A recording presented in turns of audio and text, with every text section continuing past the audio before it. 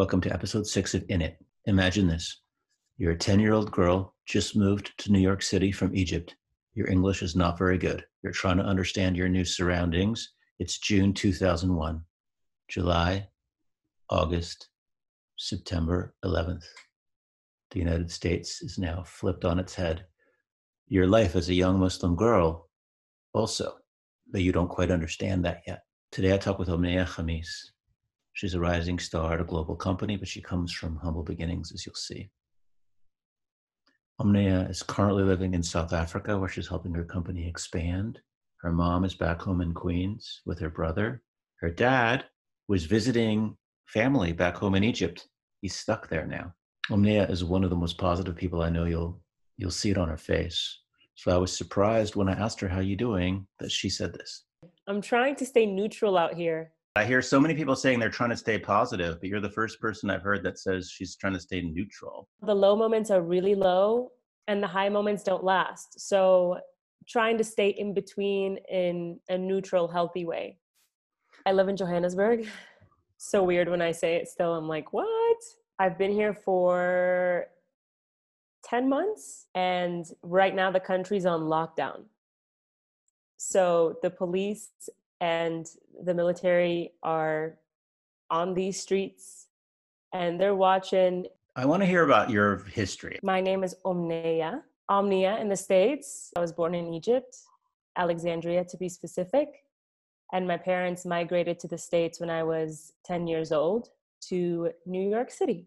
I arrived on June 4th, 2001. What part of New York? Queens. How was your English then? Horrible. Horrible. Oh my gosh, okay. horrible. My hair was really crazy and like unruly, and it just looked different, and I didn't use products on it, like I had a unibrow. I was very hairy. It was just like not a fun scene. 4 months later, planes hit. I had no idea what like Manhattan was, honestly. I didn't know what the Twin Towers were. Naturally so. Why would I? Right.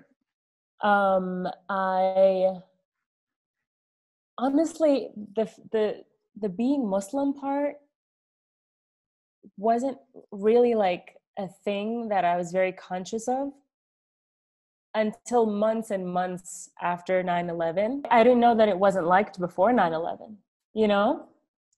But then after that, everything changed. Were there any incidents? A lot of bullying, not like physical bullying. Like my elementary school years were not, I just don't have good memories of that. High school, I had like a friend circle and things got better. Like New York is tough. It's really hard being an immigrant family in New York. I'm sure like I would hear my dad he would like say that he got cussed out that day or mistreated or not heard, or when you go to certain things and people tell you like go to the back of the line, no questions. That was all part of that, for sure. What kind of work does your dad do, or did your dad do? For most of my life, my dad was working in delis, making sandwiches. And then he went on to do the street food carts in New York. So my dad was a hot dog guy for a long time, for almost 10 years, being on the streets of New York. And then most recently, he transitioned to being a taxi driver. So yeah, that's where I come from. Always the hard worker, always worked with his hands. And my mom always worked on the brain and the mind and the heart stuff at home. I wish my parents were in the same place. Now I'm worried about two different places. New York, which is basically its own country with COVID right now, and Egypt, which it's not doing too bad, not as bad as South Africa.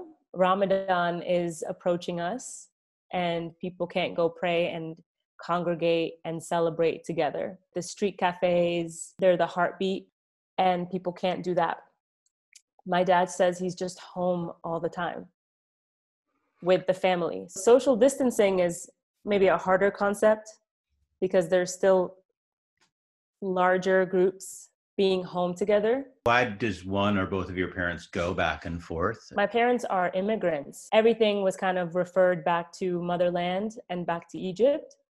And vacations for them was going back home and being with their loved ones, because that's where everyone is. I have a brother, a younger brother. He's living with mom. Are you scared for them? I am. Taking care of their health was never a priority for them. Taking care of the family and making sure food was on the table was the priority. So they just have really bad health, you know? I want to be closer to them, which is what I'm going to do very soon. Where will the four of you meet, do you think? I would ideally love to go and be with my mom for a little bit and then hopefully take her to Egypt with me so we can all be together. But I don't even know if I can get into the States in 2 months, you know? Islam, are you like a pretty Yes. devout practicer? I wouldn't say I'm devout practicer. No. How is But how is it part of your life? it's huge. It's actually a huge part of my life, but it's a very, you know, it's like I'm a very faithful person, and it's a relationship that I have that is so sacred for me with God. And I'm still working on, I'm learning more about that. You know, I'm learning more about that because I grew up in a very strict religious household. Well, actually, like not very strict. Sorry, let me take that back. But it was, we prayed 5 times a day. We fasted for Ramadan. There was absolutely no alcohol growing up. Sex was not a thing you talk about. Just like those basic things. And I loved it.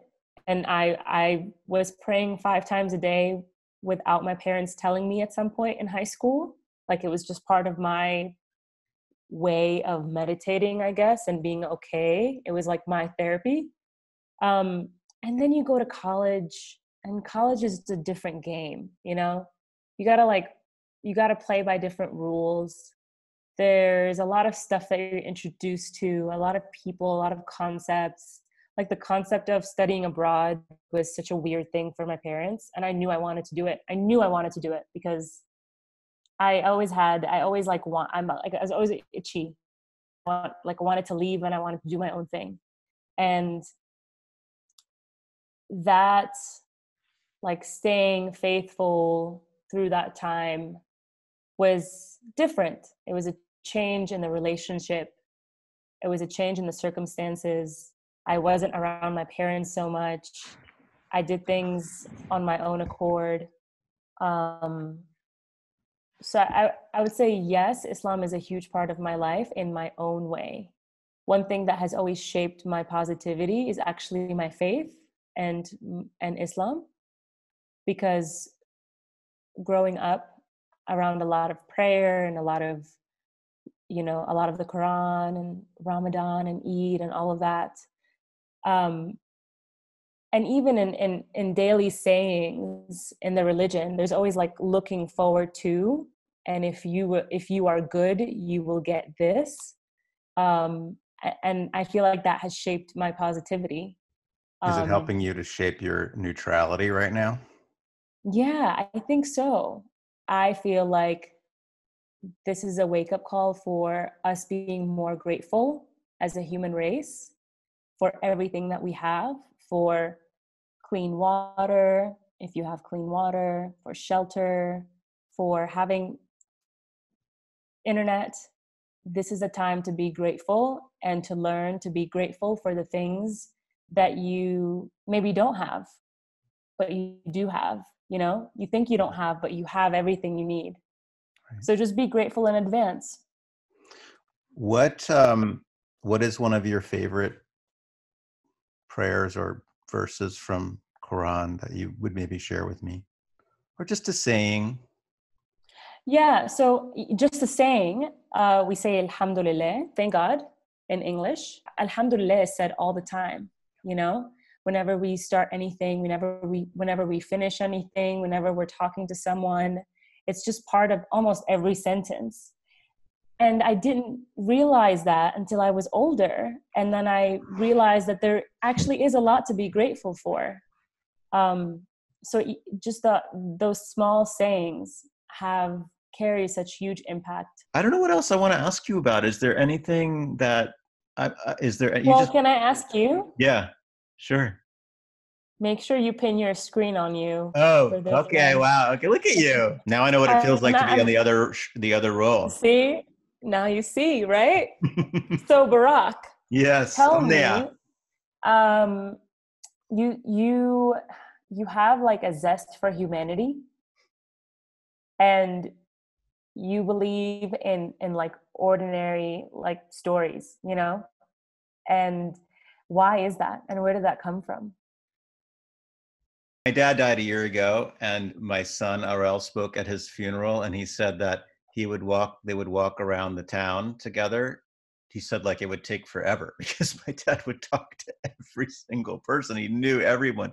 And I get a little bit of it from there. Like he did like people a lot, and he talked to a lot of people, and knew all kinds of details about their lives. And so that's probably one place I got it. When I visit my mom, when I visited her in the last year, we'd be walking around the town, and she'll talk to like random people. She's like, "I'm taking over for Daddy." If you had to put your trend forecaster hat on right now and predict what's going to happen with the world,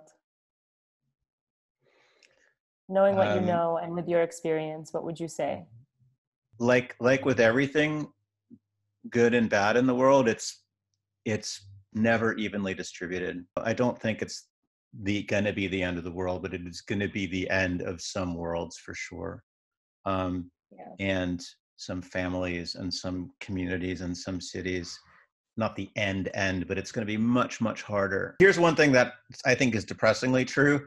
I don't think we will learn from it. I just don't think we will. We've had so many things to learn from, so many like genocides that then happen again with other people, or droughts that happen again with other people, or wars that happen again. I'm pinning you again. No. Well, yes. Thank you so. Thank you so much for talking to me. Shukran. Thank you. Shukran. Afwan. Afwan. Shukran. And then I will hope to see you somewhere soon. Bye. Peace out. Bye.